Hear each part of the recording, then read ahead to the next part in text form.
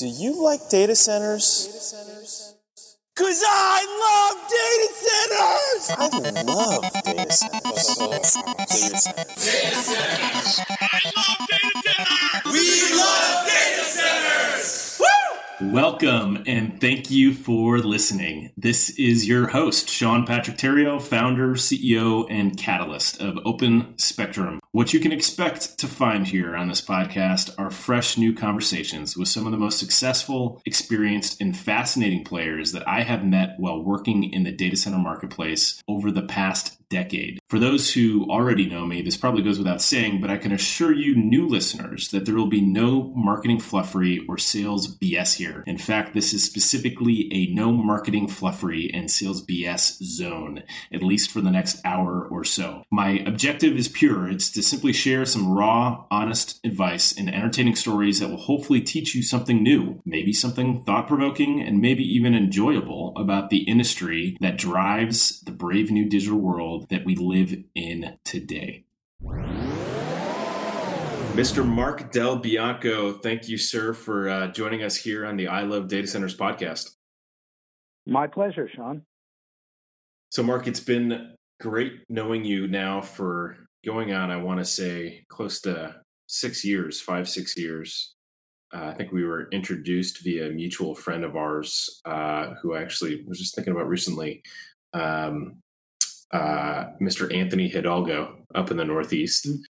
And when he introduced us, he said, "This is the guy you have to work with. He's been in and around working as an attorney, coaching the channel through contracts and contract negotiations for a long time. And you have proven to be, sir, one of the most humble, gracious, and knowledgeable attorneys I think I've ever met in my life. But for those who don't know you, Mark, can you just briefly explain, what you do and how you do it?" Sure. For what's relevant to what we're talking about, I represent a fair number of channel partners or agents or sales representatives or indirect sales agents, whatever you want to be calling them. There seems to be a preferred term that changes every couple of years. And I do also represent some of the service providers in the telecom and data center space. So I sort of see both sides and am very familiar with the issues that come up and the development of the industry over the last decade. Yeah, and you kind of alluded to it in your answer, but that's not the only type of work that you do, right? You represent other types of clients? Yeah, I have been on my own in the telecom space for 15 years, and in that time, I've seen it change dramatically. It started out sort of as you did telecom work that was related to, getting gigabits from A to B and some data center space and a few other things. And now it is completely changed, and you have a lot of other players in the space. You have the social media folks, you have a lot of over-the-top video folks, you have the satellite providers of services. So you've really had a big change over that time. And I don't do work in every vertical in the industry, but I do work in many of them. And I noticed you just put out a white paper or a conversation about drone companies and why drone companies need to be represented and have liability insurance and whatnot. So I take it they're also part of your client base as well? Yeah, the drone space I became interested in, I guess, about 4 or 5 years ago when it was just starting out. And it became very clear to me, although I think took a lot of other people some years down the road, became very clear that really what drones were going to be important for was as mobile data acquisition platforms, and that they would have to be combined with other pieces of a communications network to get that data somewhere and get it worked on and processed and made into some sort of useful product that was actionable by the companies in the drone vertical. So that's how I got interested in that, and I still maintain that it is an area that's going to grow, but truthfully, the regulatory slowness, shall we say, of the FAA has really hurt the industry in the U.S., and a lot of the industry's gone overseas. Interesting. Well, let's put a cliff note or a bookmark in that conversation to speak when we're done with the podcast, because I've got a handful of drone clients that I love to pick your brain on and potentially make some introductions to. But what I noticed as I was digging through, just prepping for this call, is you have been an attorney for my entire life. So you've been in the industry for 38 years, which hats off to you, my friend. Well, thank you. And I had the same thought.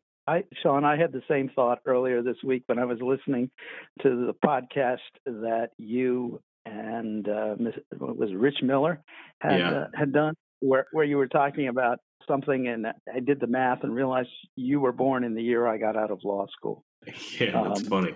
So let's go back to law school. Where did you grow up? Let's go pre-law school. Where did you grow up? I grew up pretty much in the Washington, D.C. area. I was born there. My dad was a communications engineer, which is what started my interest in communications. And we did, as a kid, because his projects were all over the place, we lived overseas a couple of times. And that was very, very influential in sort of my thinking and my schooling. So I ended up in law school. Not as a communications engineer. And so what sparked your interest in law? I mean, why go that track? It was, I think part of it was having lived overseas and seen places where there really wasn't any rule of law. And part of it was back at that point, a lot of people that came out of sort of science, social sciences, and what everybody would consider the fluffier subjects. And my background was, I was a history major. People came out, and if they looked around and if they didn't really have anything they wanted to do, a lot of people went to either grad school or law school. And I had more of an interest in law, so I went to law school. And how did your legal career kind of steer you towards the technology industry? I mean, did you start out working for a firm that put you on those projects, or in what way did you? Actually, it was completely by accident. I accepted a job with the Antitrust Division of the United States Department of Justice. Ended up in the appellate section as my first job out of law school, and that appellate section actually represented the FCC represented the United States as a separate statutory respondent in cases where there were challenges to FCC regulations. And I ended up working on a number of FCC cases in the early 80s, including the breakup of AT&T. So that's what sparked my interest. And then I see that you were a professor at Catholic University for some time.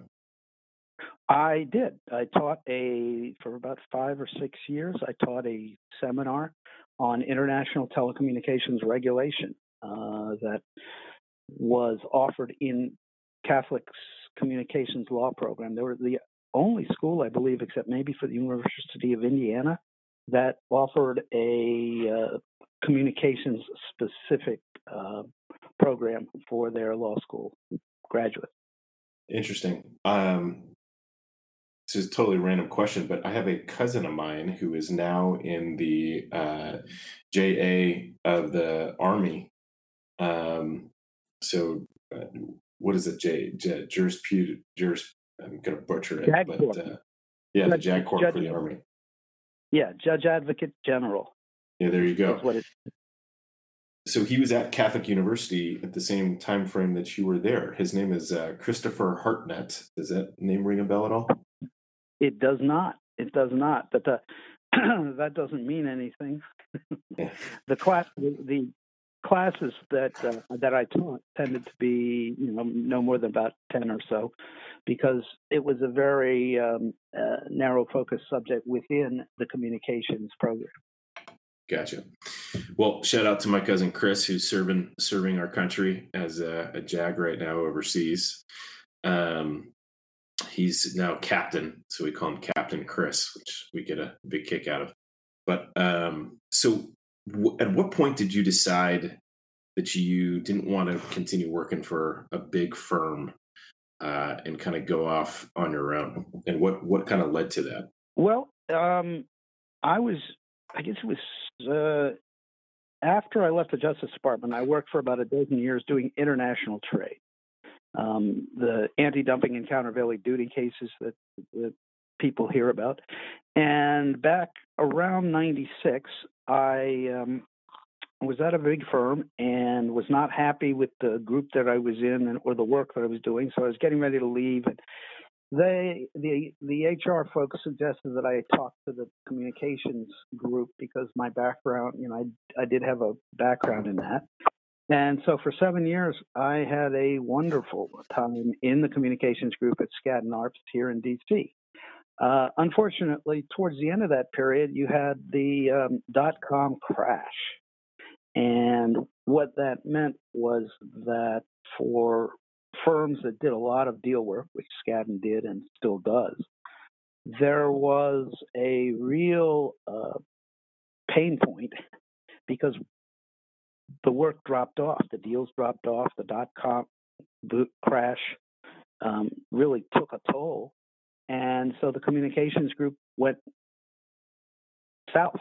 And I started looking around, and it became clear that there was not a lot of opportunity in the Washington area or even outside of the Washington area for senior communications attorneys who didn't have a very large book of business. So I ended up deciding to just go out on my own. And it was a scary thing at the time and remained somewhat scary for a while, but after a few years, you kind of get your feet. And I've had a very good run. Very much enjoyed it, and I like the people that I've met. I've done a lot of things that I would not have been able to do had I stayed at a large firm, and I'm quite happy with the decision. Well, my hat goes off to you and all those independent attorneys that have left to start their own firm, because at the end of the day, what you did was very entrepreneurial, right? You had to go it on your own and eat what you kill and figure out the logistics of starting and running your own business. So congratulations, my friend. Well, thank you. In many ways, I think it's a lot harder for attorneys because unlike many people that go off and start their own business, they basically get no training. It's not like attorneys went to business school or in law school. They gave you a course in how to set up a practice and run it. Attorneys are generally very much out on their own in setting that up. Now, it's changed in the last 15 years. There's much more of a focus, and there are law schools offering those kinds of courses and stuff like that. But when I went out 15 years ago, there was not a lot of support for the idea of a solo attorney with a regional or national practice. Well, the primary topic that we're going to dig into here in a bit is GDPR, but I've got to scratch my own itch because I am an entrepreneur and have been one for a very long time. But if you could kind of go back and talk to yourself back when you first started the practice, what are a couple key insights that you would give yourself, or any attorney for that matter, who's leaving a big firm and trying to start their own thing, that you think might have helped you as you were getting your feet underneath you? I think probably the best thing would have been to take a course or two or get some help with marketing, because that is where lawyers are just not trained and generally not very good. I was very lucky because I had a large network that I had never used for marketing, but was able to figure out how to use to market my services. I think the idea that law is a business is obvious now. 20 years ago, 15 years ago, it was still something that many lawyers fought against because they viewed law as a profession, and so they didn't want to get their hands dirty in running a business. And I think that I was as guilty of that as many people are, and that's probably something that held me back at the beginning. So what were some of the early marketing tactics and or approaches that you used that proved to be successful? Honestly, the ones that have proved to be the most successful in my experience have been working with existing clients doing good work, getting them to make introductions for you to other people. I mean, that's how I met you. And going to industry conventions just to be around the people that are potentially your client, and to talk to them and to get to know them on a personal basis so that when they decide they need an assistance from a lawyer, they will call you. I mean, it can take years. It's not it's not a selling thing where you're going and saying, you really need my services today. It is much more of a relationship-based thing. And what I found, and this is sort of the flip side of your question, Sean, what I found that did not work was many of the traditional things that they tell you in big law firms that you should do to get your name out there. Things like writing articles, writing even articles in sort of more popular magazines, much less law review articles, and giving speeches. There's always been this encouragement of go out and give a talk to show you're an expert on something. Depends who you're talking to. That's basically the thing that they don't teach you and you need to think about, and that I found out. If you want to portray yourself as an expert to people that are potential clients, that's great. If you want to go out and give a speech about, for example, GDPR to a group of lawyers or accountants, that's probably not so great. So unless you're very lucky, nothing's going to come of that. That's what I learned. You want to be in front of the people that really you can help, and figuring out who those people are and getting them to recognize that you can help them and that they need help is, I think, the key to successfully marketing your services. I mean, you've got to be good, but you've got to let people know that you can help them. Yeah. So you kind of hit on the basic core tenets of what makes successful salespeople successful, right? It's building a vast network, having trusting relationships, not pushing anything until someone actually needs something, and going that extra mile and delivering great service and great product time after time with those who you've developed those relationships with. And then the last but not least is asking for that referral. So after someone's like, wow, this was awesome, asking, great, who do you know that might also need my help and need my services? So it's awesome that you learned that on your own so quickly. It takes many people a lifetime just to figure out those core basic tenets. Well, I appreciate that. I have to tell you, it did take a while. I won't say I knew it overnight, but I did read a lot of marketing and sales books just to try and figure it out. And honestly, it was just the experience, watching where the business came from and where I was able to help people. Yeah, the tough part is, as I know very well, when I started my firm, not only are you responsible for doing the selling, but you're also responsible for doing the work on the back end, right? Yep. So it's kind of like a feast or famine. You're focused on the projects that are on hand, and then they dry up or they finish, and then you have to go out and find new business. So you're in a constant game of working or trying to find new business, and then working and then trying to find the new business. And it's tough to make the time to do both at the same time so that you have a steady flow of projects to work on, and or just That's not right. overwhelmed with the amount of work on your plate. I often tell younger lawyers that are running their own practice now that it took me a while to learn it, but what you really need to be doing is the time that you're the busiest is when you should be doing the marketing so that your next projects are coming in right when the existing ones are finishing up. Yep. All right, man. Let's dig into. Thank you for all that. That was great. I appreciate those lessons learned. I know that our listeners will as well. But let's dig into GDPR and the topic at hand here. I first came across it for what it's worth when I was speaking with a client of mine who is a CTO for a pharmaceutical company. I think this was about 2.5, 3 years ago. And he started telling me about this new regulation coming down and how it's going to wreak havoc in the industry and how people are going to have to spend a ton of time on it. And this specific company had a global footprint. So it was going to mean that they had to re-architect all of their infrastructure and spend a ton of money doing so just to become compliant. And when he told me the fine that was going to be offered, which was something like $40 million or 4% of your total revenue as a company, I near fell out of my chair. But the first question I had that came out of that, which hopefully we can address here, is like, how in the world is this going to be enforced? But before we get into that, what the heck is GDPR, Mark? And can you explain to our listeners just kind of some basic tenets of what the hell it is and why companies should care? Sure. The GDPR stands for the General Data Protection Regulation. It's a new data privacy and protection law that was adopted by the European Union. It was actually adopted a couple of years ago, and it went into effect May 25th of this year.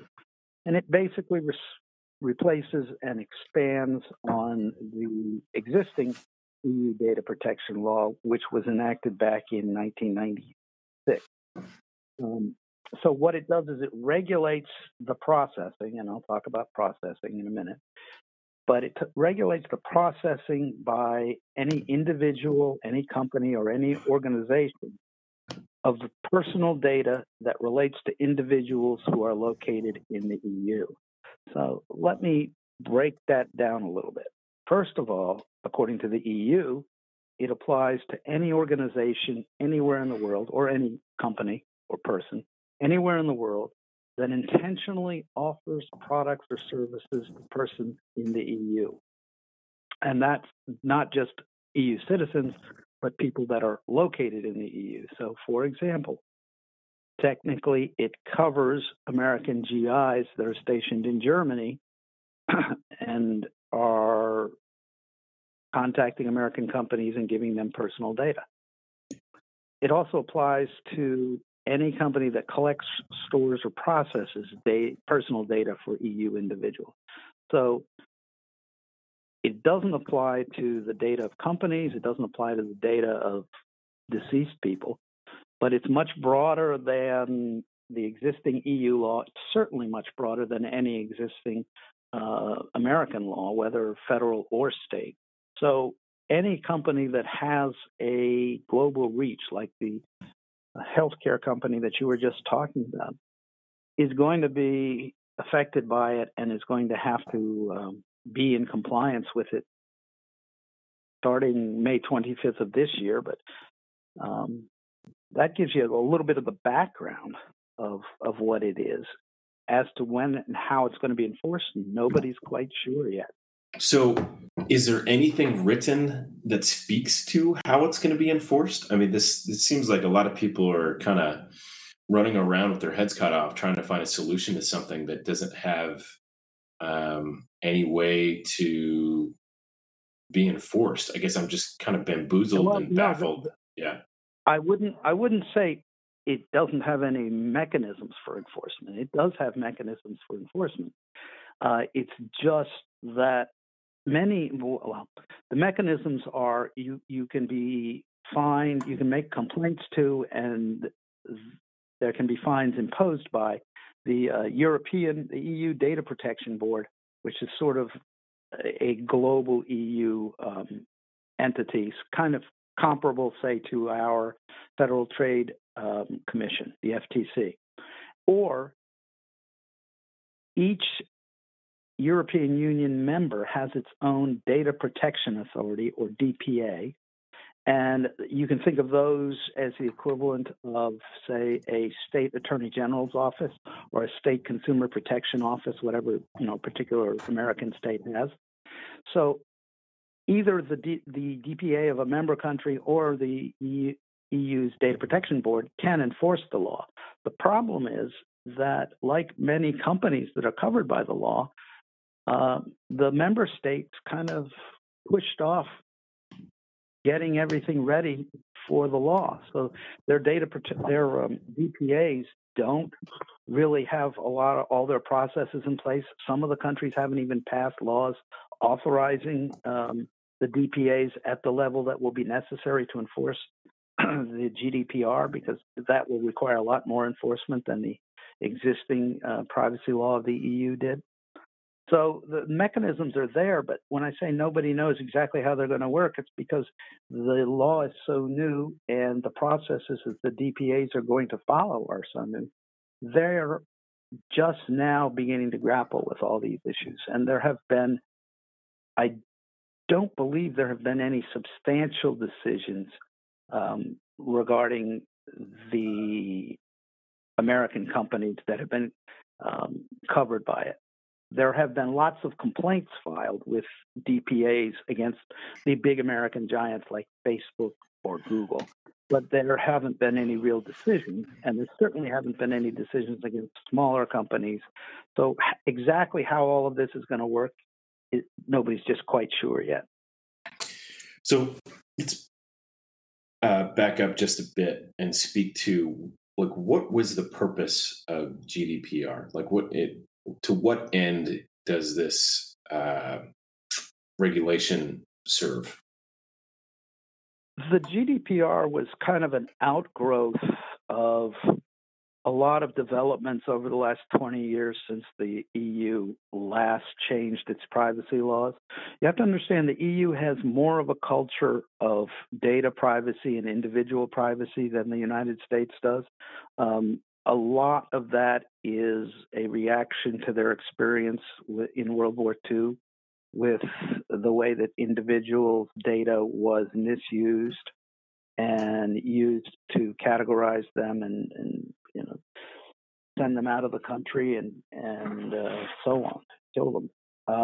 So there is a different culture, and the GDPR was just kind of the outgrowth of a variety of issues that had arisen in the EU over the last 20 years, and it was all kind of pulled into the GDPR. And the EU views the GDPR as basically an example for the rest of the world to follow. And what specific data falls into this kind of catch-all regulation? What specific data are they concerned about protecting? Every kind of data that is personally identifiable, or even if it is not personally identifiable, if it is able to be combined with other data that renders both of them personally identifiable together.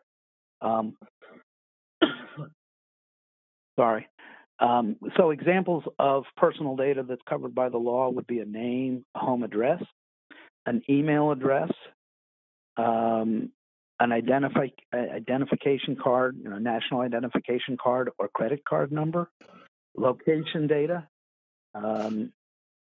For example, location data related or provided by the mobile phone, an internet protocol address, a cookie ID, the MAC identifier of a mobile phone, and then data held by a doctor or hospital. But there are lots of other examples. Those are just kind of a list that I've given off to clients to make them think about it, because clearly there are data there that are not what we might think of as personal data, but that can be combined with other information and made very personal. So that's, basically anything that you either associate with a name, a named person, or that can be associated would be considered personal data. And that seems to be a pretty large blanket that almost any company doing any kind of marketing online or online advertising, you mentioned healthcare, obviously would play into that. Anyone doing any kind of selling to citizens in Europe online, it seems to cover a ton of different industries, not just healthcare. And it seems a lot of the news that I hear is as this relates to the healthcare industry, but from the sounds of it, it's much broader than just that. Yeah, that's absolutely right. And I don't have very many clients with connections to the healthcare industry, but I have clients in a lot of other verticals that suddenly woke up 6 months ago and discovered that they were going to be covered by it.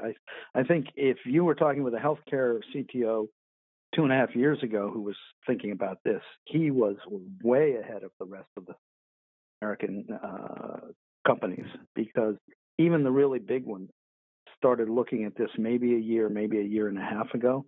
But many of my clients that are smaller and did not, thought they weren't going to be affected or didn't really want to deal with it, didn't start looking at this until the February, March time period this year.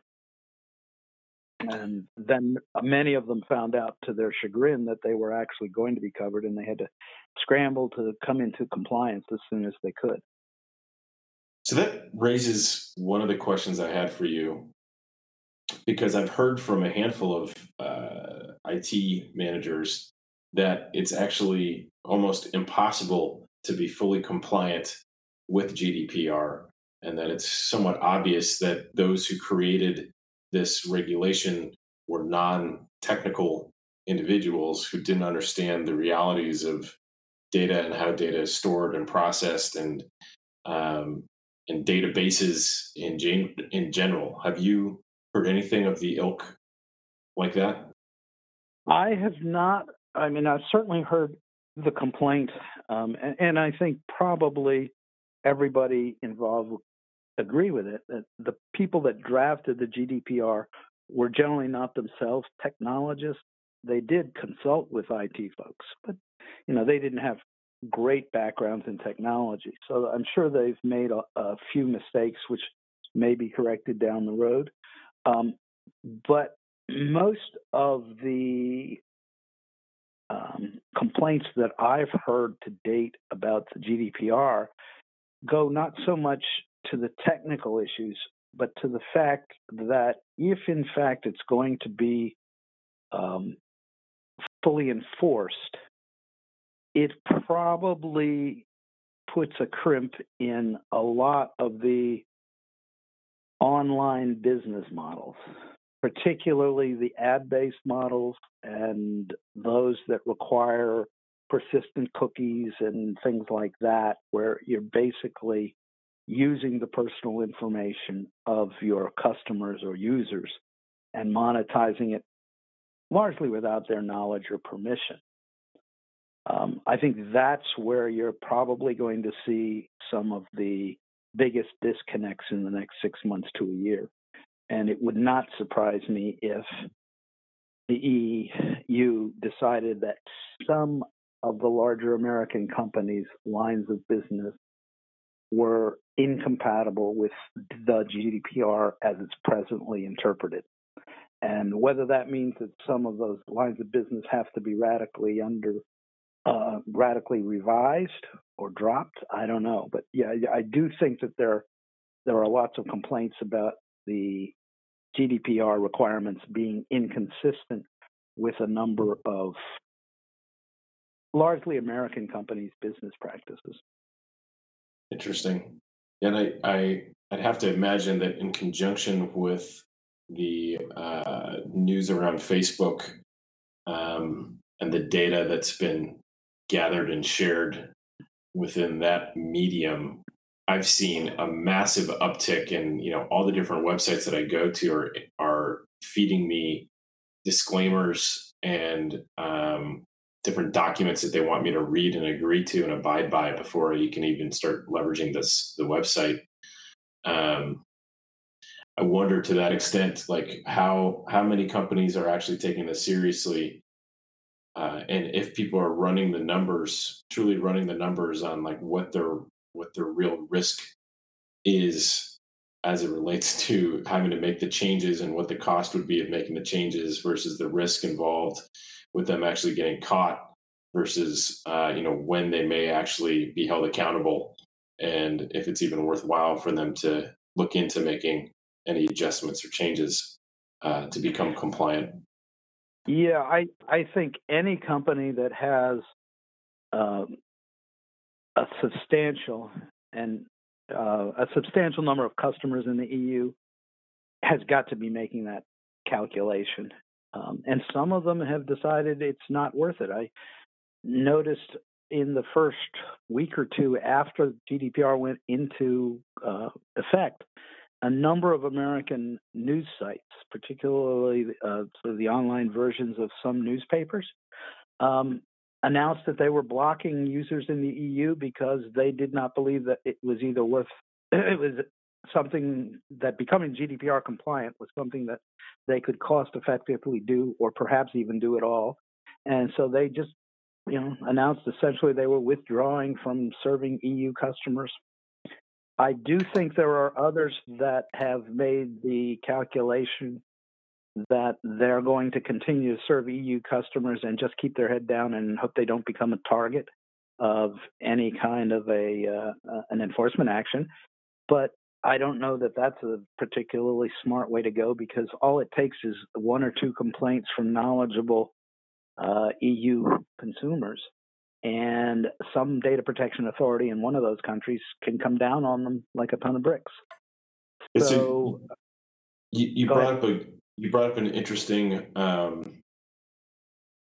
question that also has popped up in my conversations around GDPR, which is I've been told, and I'm not sure if this is true or not, that if I am a EU citizen in the United States and I visit a hospital here in the US, then whatever hospital I'm attending must be GDPR compliant if they choose to admit me and deliver any services to me. And if that's the case, then to the point that you made about companies blocking EU citizens from using their sites abroad, if someone is simply using a domain that's hosted in the US and I'm an EU citizen that's maybe visiting that site from the United States, then there's no way that they'll know if I'm an EU citizen or not based on the domain if I'm visiting from a local,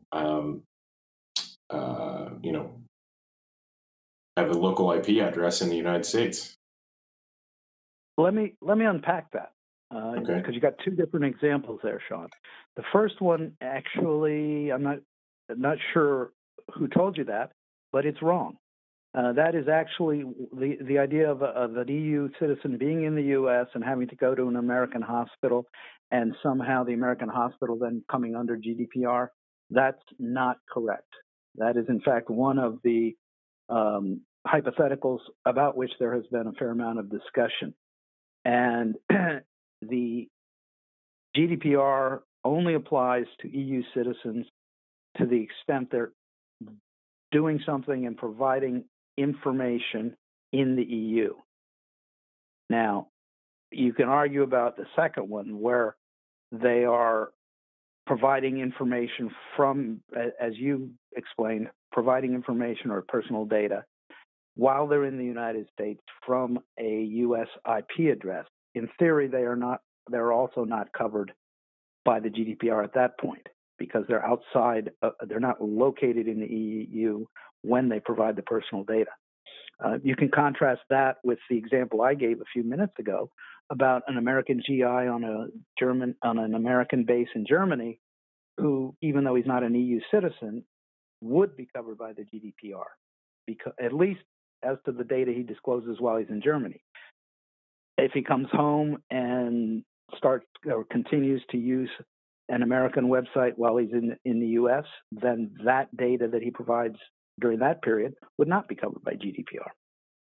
Interesting. So, that is a very key point for people to understand that. Yep.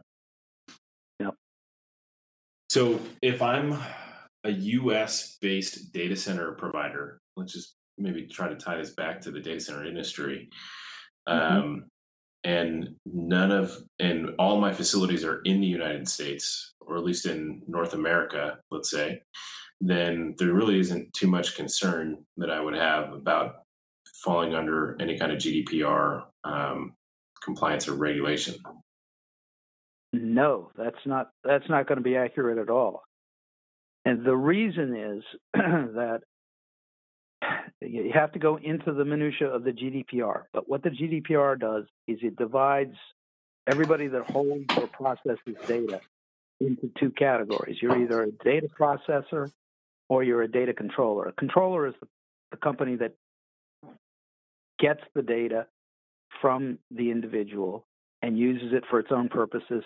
A processor would be any company that the controller hires and that processes the data in some way. It could be using it in payroll data. It could be using it in a scientific study. It could be providing Zendesk, which provides outsourced help desk for many, many companies in the industry and a number of data centers, is a processor because it collects data for its customers and does with the data what they require. Those customers are all controllers. So in a data center situation, most often the data center is going to be a controller, a processor of other companies' data. So the data center, if its customers are themselves covered by the GDPR and are controllers of data, they would, as part of the GDPR, be required to ensure that all their processors are GDPR compliant, and they would go to those processors and they will give them an addendum to the contract, or many of the data centers have already developed their own terms of service or amendments that say we are GDPR compliant. Here's how and why. So even if a data center is in the U.S., it's almost certainly going to be entering into contracts that require it to be GDPR compliant, because any multinational American company that's located in that data center is going to have to be GDPR compliant, and therefore will require the data center to be GDPR compliant. In addition to the, go ahead.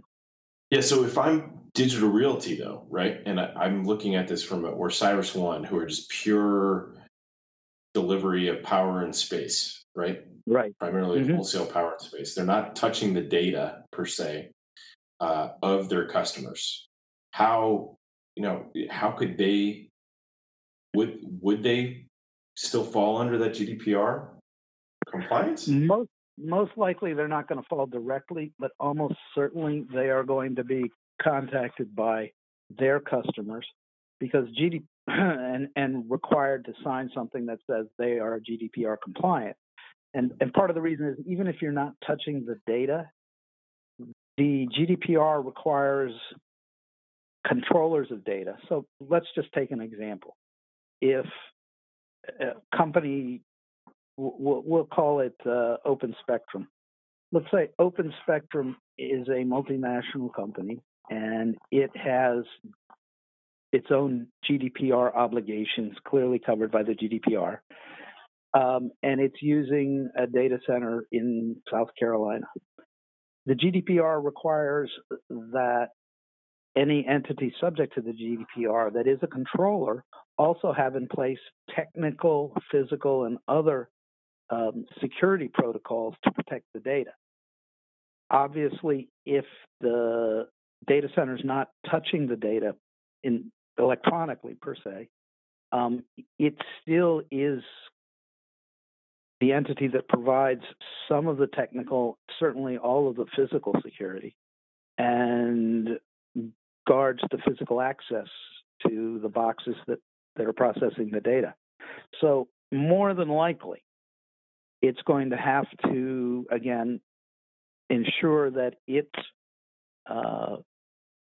technical and security measures are adequate to meet GDPR. Now, if they meet some of the other standards, for a tier 1 data center or something, that's probably going to be enough, and they won't have to do any more. But they will still more than likely have to amend their contracts so that the controller that is their customer gets the assurance it needs to be GDPR compliant. This seems like a pretty broad and hard to define. Like there's no specific definitions as to what that data center provider is responsible for delivering to the customer if they are the controller. I think what's going to happen is as the GDPR is implemented. And as you get some investigations and decisions by the European Data Protection Board and by the member state DPAs, you will have a better idea of what the various terms require.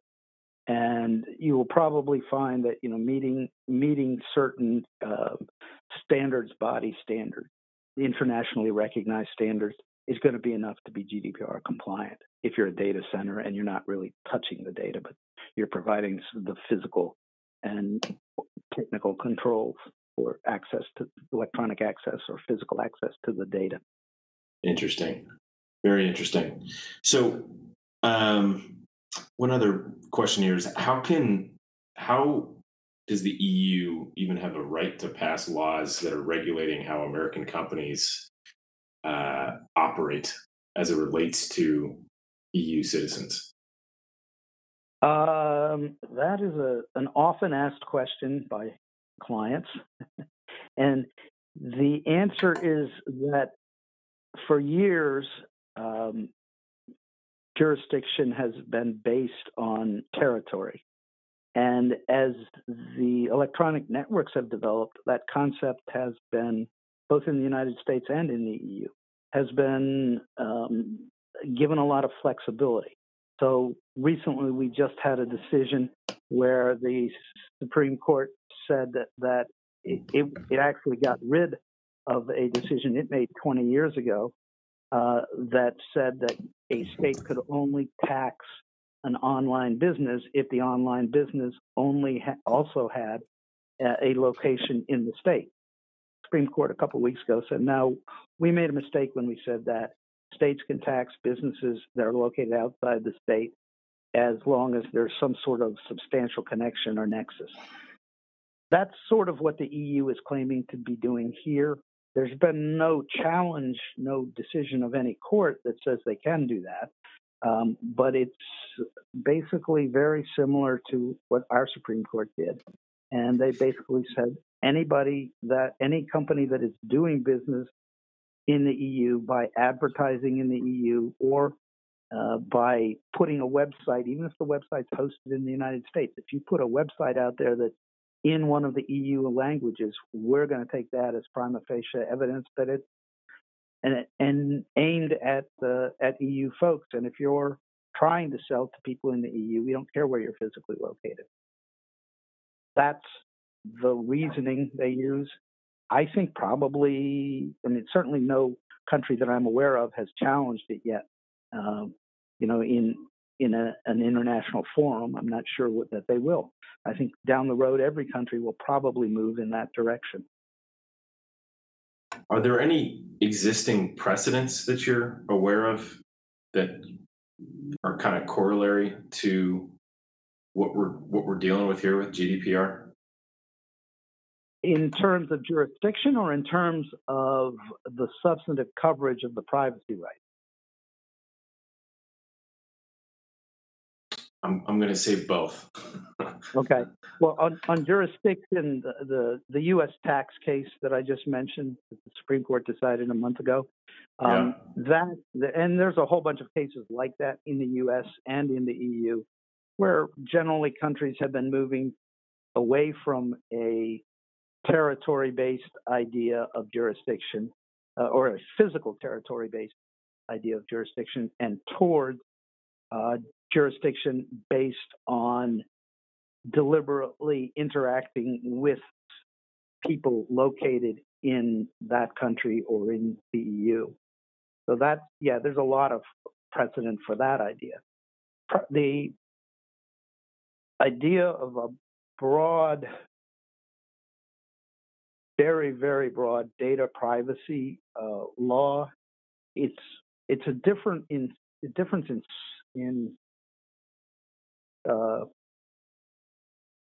quantity, not so much quality. Basically, there were a lot of ideas about privacy and how people should have control of their own data that have been percolating, for 25 years in many countries, and the GDPR kind of just pulled it all together. So there's nothing as broad as the GDPR on privacy, but individual pieces of the GDPR, I think it's fair to say, have been parts of EU law and the law of other countries for a decade or more.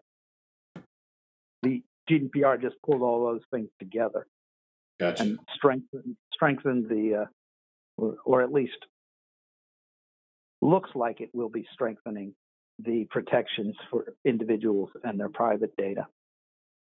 So I take it some of this has to have triggered, or maybe not, maybe it's just the nature of the times that we live in today. But I've been hearing about the California data privacy laws that have been enacted somewhat recently from my friends and family back in California, and business associates back in California. What can you speak to as it relates to that? The California law, which many people are calling GDPR light, was passed earlier this year, and kind of like GDPR, there is a very long period between the passage of the law and the actual effective date of the law. It doesn't go into effect until January 1st, 2020, which is not quite 2 years after it was passed.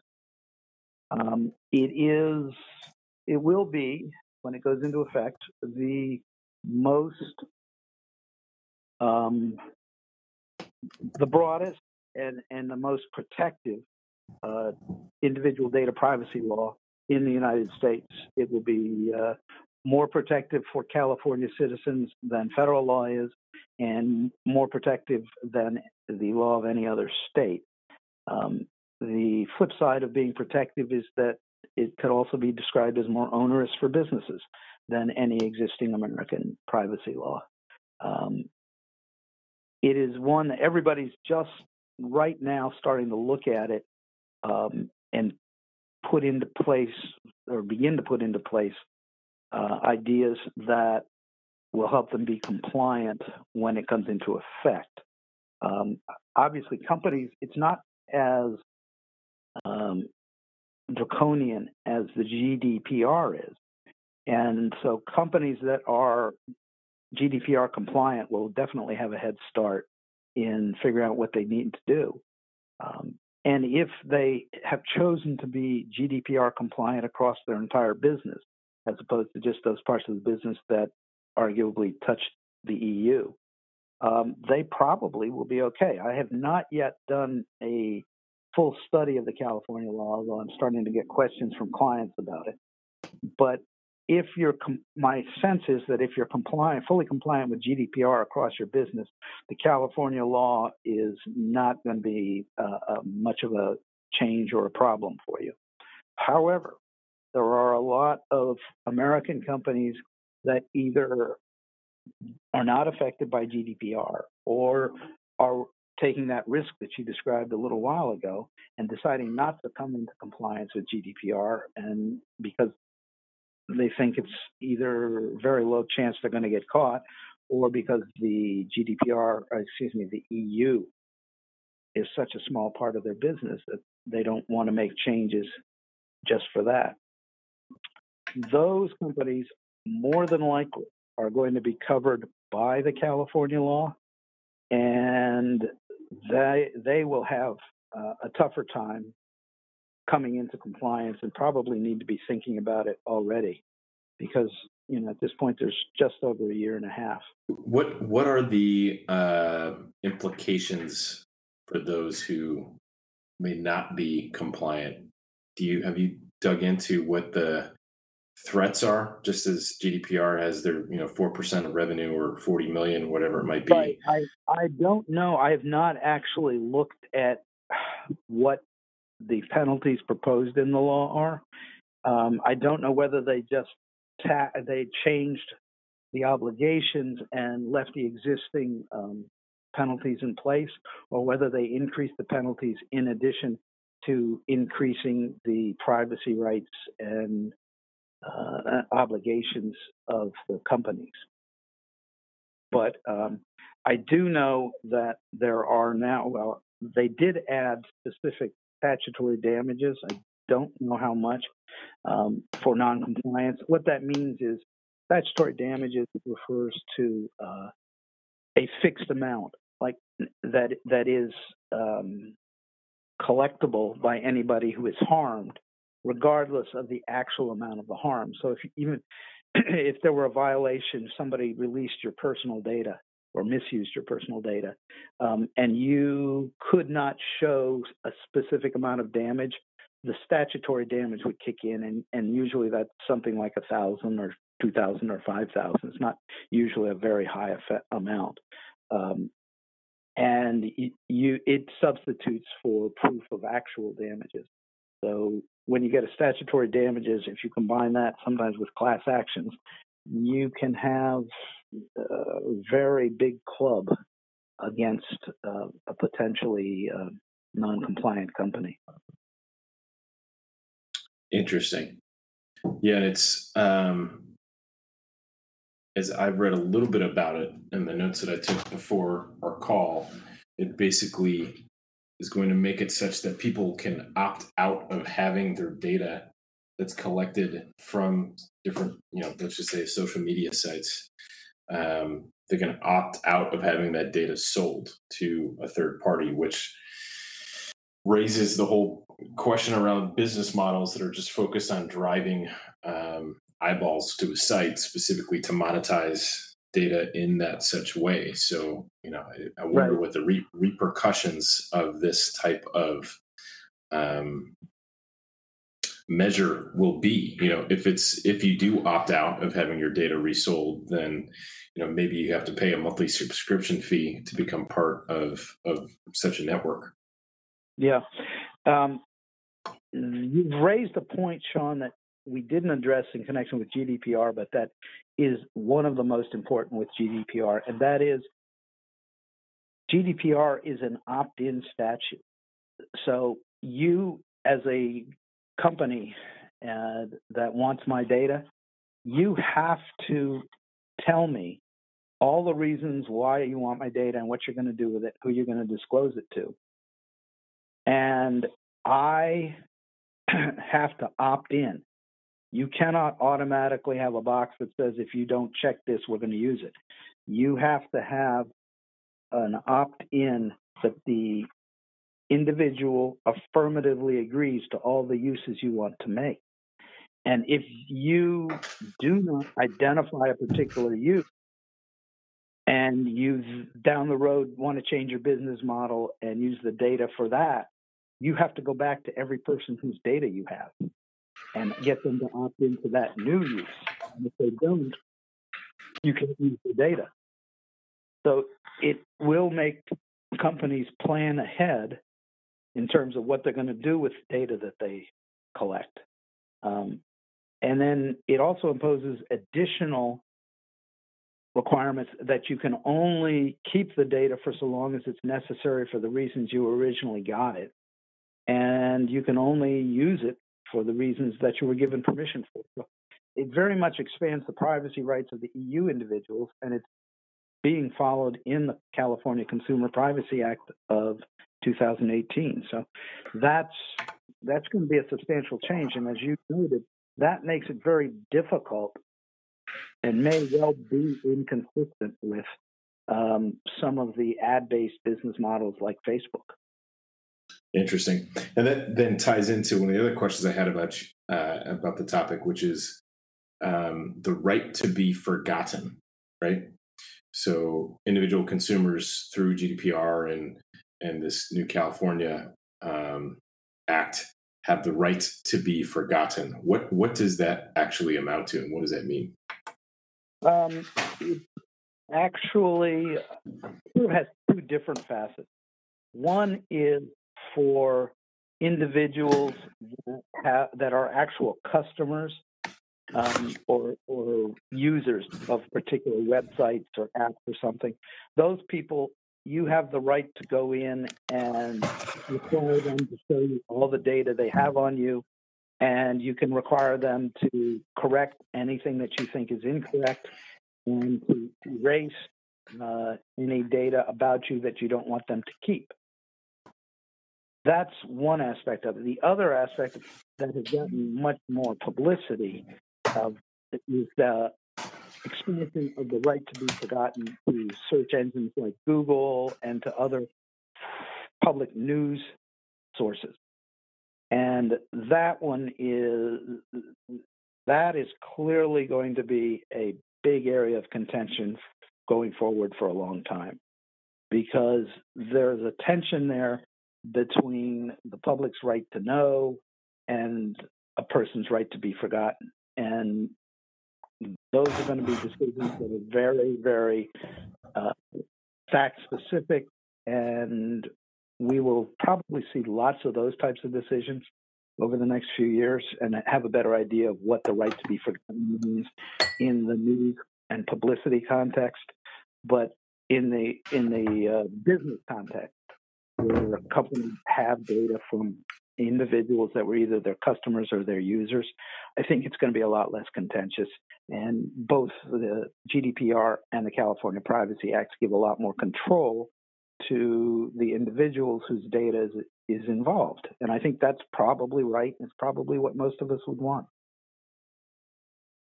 So another interesting conundrum that I thought through as it relates to this topic is, does GDPR also mean that individual state government agencies and federal government agencies must also be compliant?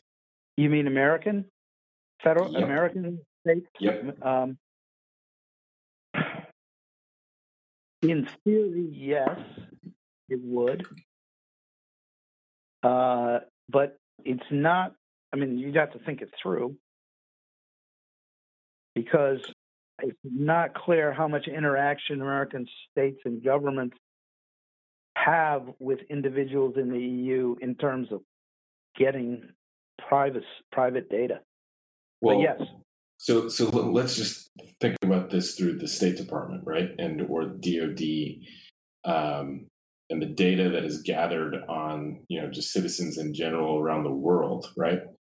I can't fathom a scenario in that the EU would ever go after the NSA or the CIA or the FBI for maintaining records of EU citizens and having them opt in.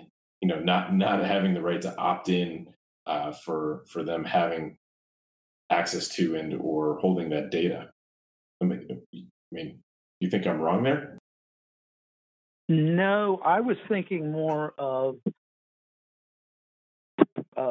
agencies that have data in the business context. So what I was thinking of, for example, was a state land records agency that has data on an individual that owns a house in Beverly Hills or something like that. You're talking almost about governmental functions like issuing passports or immigration control or intelligence operations. That, honestly, I have not looked at. I know that there are specific provisions in the GDPR that apply to public authorities in the EU, which includes, courts and government agencies and so on. I don't know what or how they would apply the GDPR to American governmental agencies. Yeah, that's interesting. What other questions have I not asked you that I should ask you for our listeners to get a better understanding of how GDPR may or may not affect the businesses that they're in, if they're either a service provider or a enterprise customer working in and around those types of clients? I think you've pretty well covered most of the issues. For service providers, they're almost certainly going to be processors. They may, in some cases, also be controllers if they're trying to get individuals in the EU as customers. But in general, they're going to be processors, and so they'll be dealing with controllers and trying to get their contractual obligations in line with the requirements of the GDPR. But for others, and this includes a number of my clients who are providing services to individuals in the EU, whether it's OTT video or telephone services, voice over the internet or things like that, they are going to be both controllers and processors, and they, even if they think they have a very small amount of businesses in the EU, they need to think about whether they want to run that risk that you described earlier of not being compliant and being the target of an investigation by one of the DPAs. Very much a cost-based analysis that they need to think about hard. Definitely. Well, I encourage those who are listening, we will have posted on the page that this episode is listed, one of the white papers that Mark has written on this topic to dig further into it. So for those of you who want to read more, you'll be able to read Mark Del Bianco's white paper on the topic. That again is going to be linked through in the show notes of the episode, so you can dig deeper down this rabbit hole if you're interested. I'm also going to see if I can pull onto a future episode and maybe even have you present for it, a database engineer and architect who's kind of in the thick of trying to figure out how to make the databases that they have that store all this data compliant with GDPR.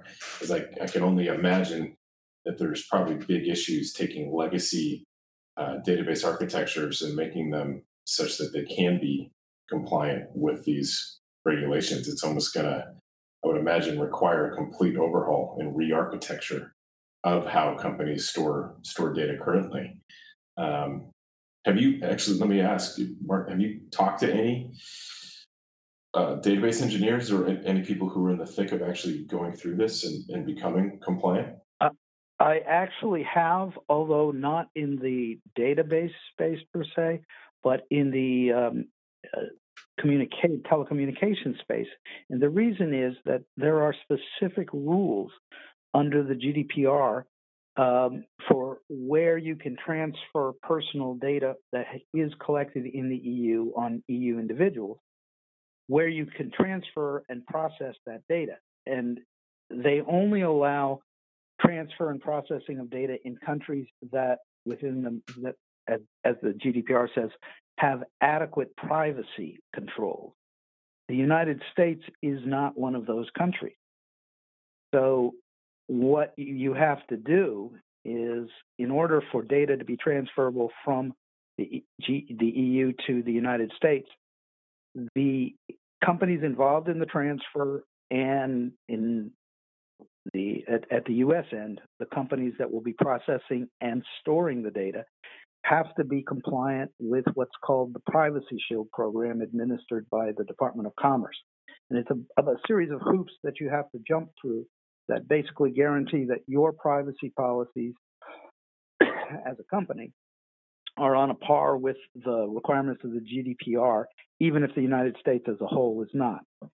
And so I have had a couple of clients where we've had to re-architect their communications networks in order to ensure that data is actually collected in the United States and not in the EU, which means revising their network architecture because they will not be able to collect it in the EU and transfer it to the US, and they do all their processing in the US, so they have to create a network that does not collect data in the EU.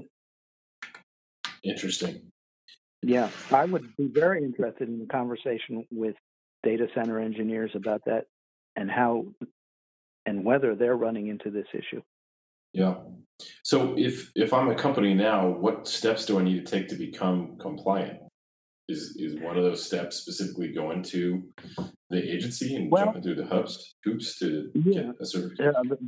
The paper that you mentioned, the white paper that I wrote to help some of my clients decide on their steps, that sort of sets it out. I mean, the first thing you have to do is to figure out what data you have that is covered by the GDPR. And then you have to look to bringing all of your contracts into compliance, in addition to determining that your own operations are in compliance. It can be very time-consuming, and for smaller companies, it's expensive, but may not be that time-consuming. So it really depends on each company's own factual situation. But if an American company is still trying to decide whether it's going to begin looking at this, you're pretty late, particularly if you have any kind of EU customer base, whether or not you've got a facility in the EU. Yeah, that's interesting. Well, given they haven't really quite figured out how they're going to actually enforce this law, I don't know. I mean, are they late?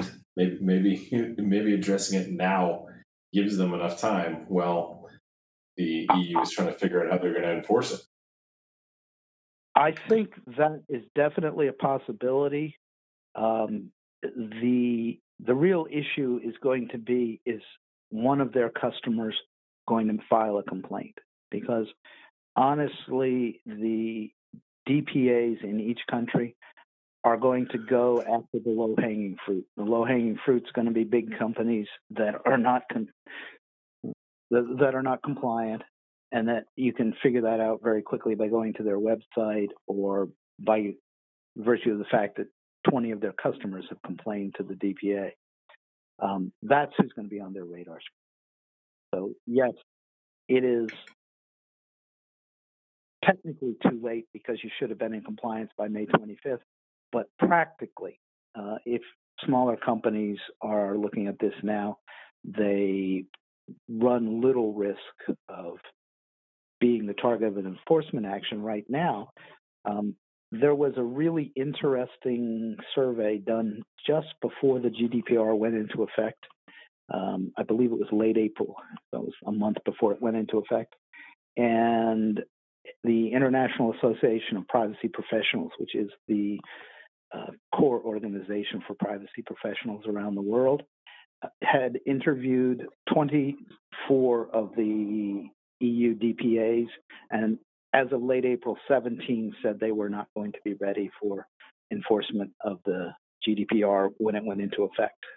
So, yeah, you do have some leeway because of the fact that the DPAs are not really on top of their game yet, but at some point soon they will be, and they'll be coming after American companies and EU companies.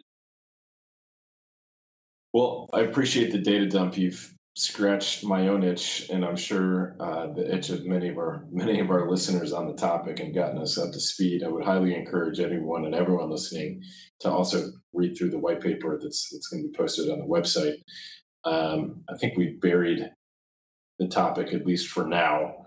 I have a couple other questions that I'd like to throw at you and get your feedback on. The first is, what is a technology that you've seen, or disruptive technology, or just some kind of tech that you've experienced over the last couple of months that has surprised you or blown your mind?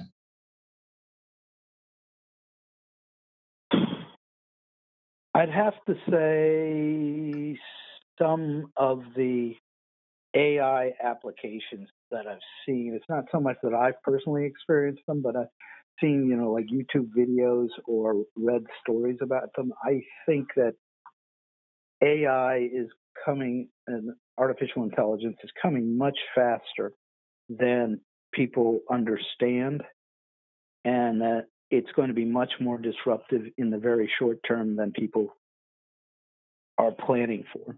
And I think that could cause a real problem.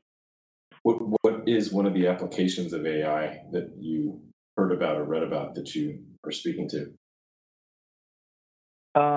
Well, a good example is that I just read an article yesterday or today about one of the leading banks in Sweden that had started to use AI to automate a lot of its operations, and had let 2,500 folks go, mostly in customer service and I believe it was real property management.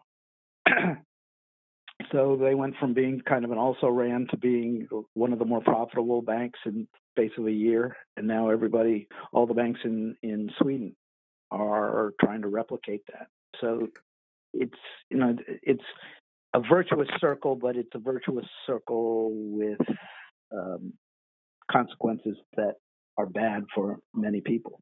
So AI, both good and bad, is the takeaway I have, and it's going to be very disruptive. I wonder if the consumers of the products of that bank feel that the AI, did the article address if the consumers of that bank have experienced any change in their experience with the bank?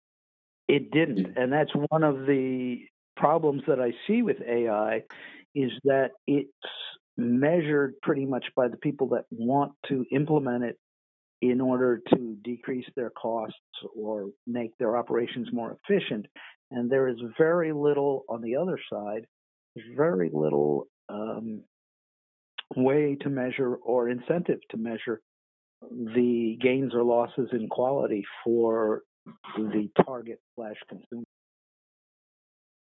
Yeah, I wondered as well. I mean, you may lose 2,500 or will be able to displace 2,500 employees and replace it with technology, but if the technology isn't providing that soft touch and that high level of customer service, you're going to end up losing customers, which is going to be detrimental in the long run. Right. But in the short run, which is what many businesses think about these days, if one of your competitor banks is decreasing its costs by more than 10% in 6 months and is becoming much more profitable, your shareholders are going to demand that you follow suit. Yeah. Oh boy. So another question I have for you is, what is a common misconception about the industry that you are in, delivering legal services? Delivering legal services. Legal counsel, legal advice, just the world that you know. Yeah. A common misconception is that lawyers are not trying to help their clients solve problems. They're trying to minimize risk and trying to be very cautious. I think a good lawyer is able to balance or help the client make a choice that balances risk and potential reward and cost. Because one of the things in the industries that my clients are in and that I'm dealing with, there isn't a lot of black and white. Everything is gray. Everything is new. The best you can do is take your experience and give probabilities to the client. I mean, GDPR is a very good example.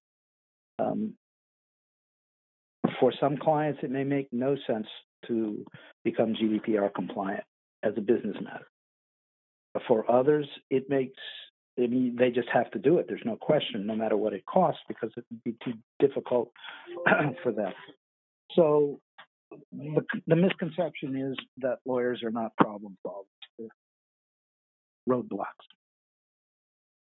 And you can, as someone who's dealt with a number of attorneys on both the client side and working with service providers, you can definitely tell on the phone with attorneys if they're problem solvers or roadblocks pretty quickly in how they address and the language that they use in addressing, contract language.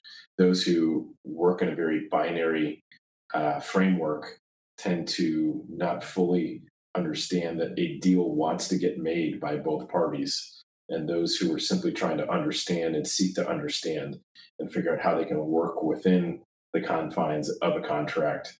There just seem to be two different breeds. And I'm not sure if that's training that they receive in law school or personality type or what, but I've almost found that there's two camps of attorneys: those who want to say no and lay their foot down despite industry best practice, and those who are simply trying to understand and want to look at what industry best practices are and try to do what's the most prudent.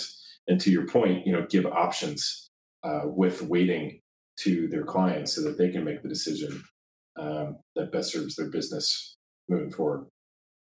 Yep, I agree with you. I do think it's personality and not training, because I've known people that went to many, many different law schools, and as far as I can tell, there's no consistency from any law school as to which ones they're putting out. The way that I describe what you just talked about is there are lawyers that would love to do nothing more than house closings over and over and over again because it doesn't require much thought.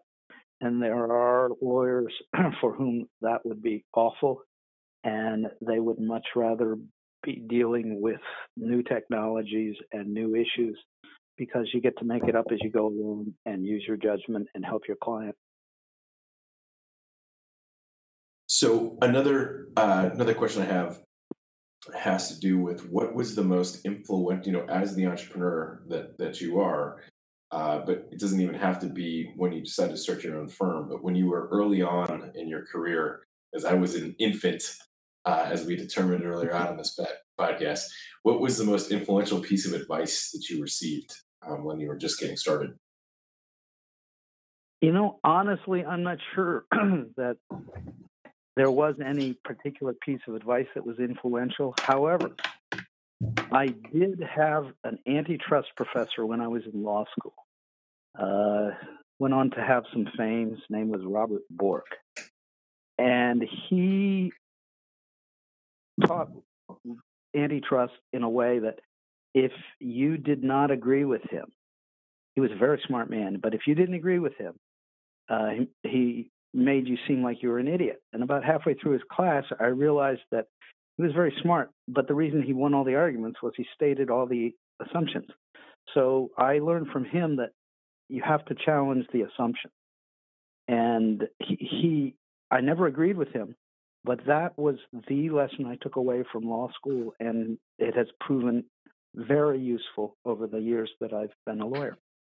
That's a very interesting piece of advice there. So give me, I don't know if you can on such short notice, but can you give me a practical application of that? Yeah, I can. About 20 years ago, when I was at a big firm, I was working on a merger of two very, very large, what we used to call RBOCs, Regional Bell Operating Company. And actually, it was an RBOC and a competitive carrier. And the competitive carrier had a lot of facilities around the world. The RBOC did not. And we were trying to convince the Justice Department that we needed to go ahead, that they needed to approve it, and that there were no problems with it. And it turned out there was a problem because the RBOC was not allowed to provide, at that point, international, I think it was international, yeah. No, I'm sorry. They were not allowed to provide interstate service because they could only provide intrastate service. And they had some circuits that, if the merger went through, they would have been interstate. And so we were scratching our heads and thought we'd have to sell the facilities off. And then I took a step back and realized that if you actually, instead of delivering the traffic at the other end of that circuit, if you simply routed it on a longer path through permissible facilities, you could deliver the traffic. Instead of handing it off in New York City, you could hand it off in Germany. And therefore, it became international traffic and did not run afoul of the prohibition on providing interstate service, or long-distance service, as it was called then. And so that's how it was resolved. Gotcha. So it's a good lesson for people to think through, is always challenge the assumptions. I found that to be true in so many different aspects of my life. Is what are the assumptions that we are operating under, that we've either, that goes back to topics that I've discussed on the podcast that have to do with putting in the self work, discovering, who you are, why you think what you think, and act the way you act, and challenging your own assumptions. What were you taught when you were young? What are the limiting self beliefs that you may have, right? That may help help frame the way that you live your life and the decisions that you make throughout the day or week or month or whatever it might be. Because you can start to reprogram and rethink those things once you understand them, but don't just take those assumptions at face value. And that's actually gotten me in trouble fairly frequently when working in corporate America, because I'm one to constantly challenge assumptions that are made. Like, why do we do it? Why are we doing it this way? This doesn't seem to make any sense whatsoever. Well, that's the way we've always done it. Well, have we ever considered doing it a better way or a different way? Well, the last question I have for you, Mark, is what was the, do you remember the experience you had when you first walked into a data center? Or what was the first data center that you walked into that you can recall? It was a small data center. I don't remember whose it was, out in Ashburn, Virginia, near where I work. And I do remember going in and just being just so surprised at how clean and quiet it was, and how many blinking lights there were in all the racks. Yeah. How many years ago was that? Probably 20. Wow. Yeah, and Ashburn, Virginia now is the fastest growing, most dense data center market in the world. There's more net new capacity being built in Ashburn than anywhere else on the face of the planet right now, which is absolutely, mind-boggling. Yeah. So, Mark, I got to ask you this very, very last question. I promise. But do you love data centers? I do love data centers and all the things that they allow people to do. I do too, man. I do too. Well, I greatly appreciate you taking the time to chat with me today. And for those of you who are listening, again, we're going to have the white paper that Mark wrote on GDPR available on the website for you to download and check out yourself. And Mark, if people want to reach out to you directly to ask questions or to inquire on your services, how can they find you and reach you? They can go to my website, which is mark@markdelbianco.com. Or they can just give me a call on 301-602-5892. There you have it, people. I hope this was informative for you. It was most definitely for me. And Mark, I appreciate you, and we'll be talking very soon. All right. Take care.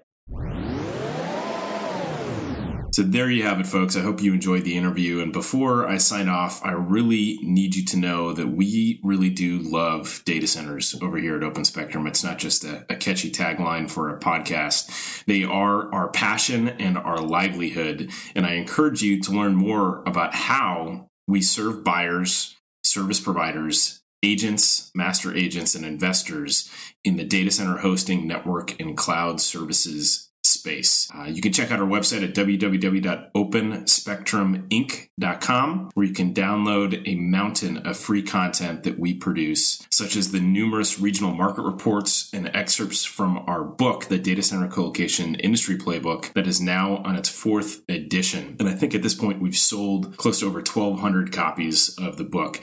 You can also read the show notes and links from this podcast at www.openspectruminc.com/I love data centers. Have a great week, and I will see you and hopefully hear from you soon.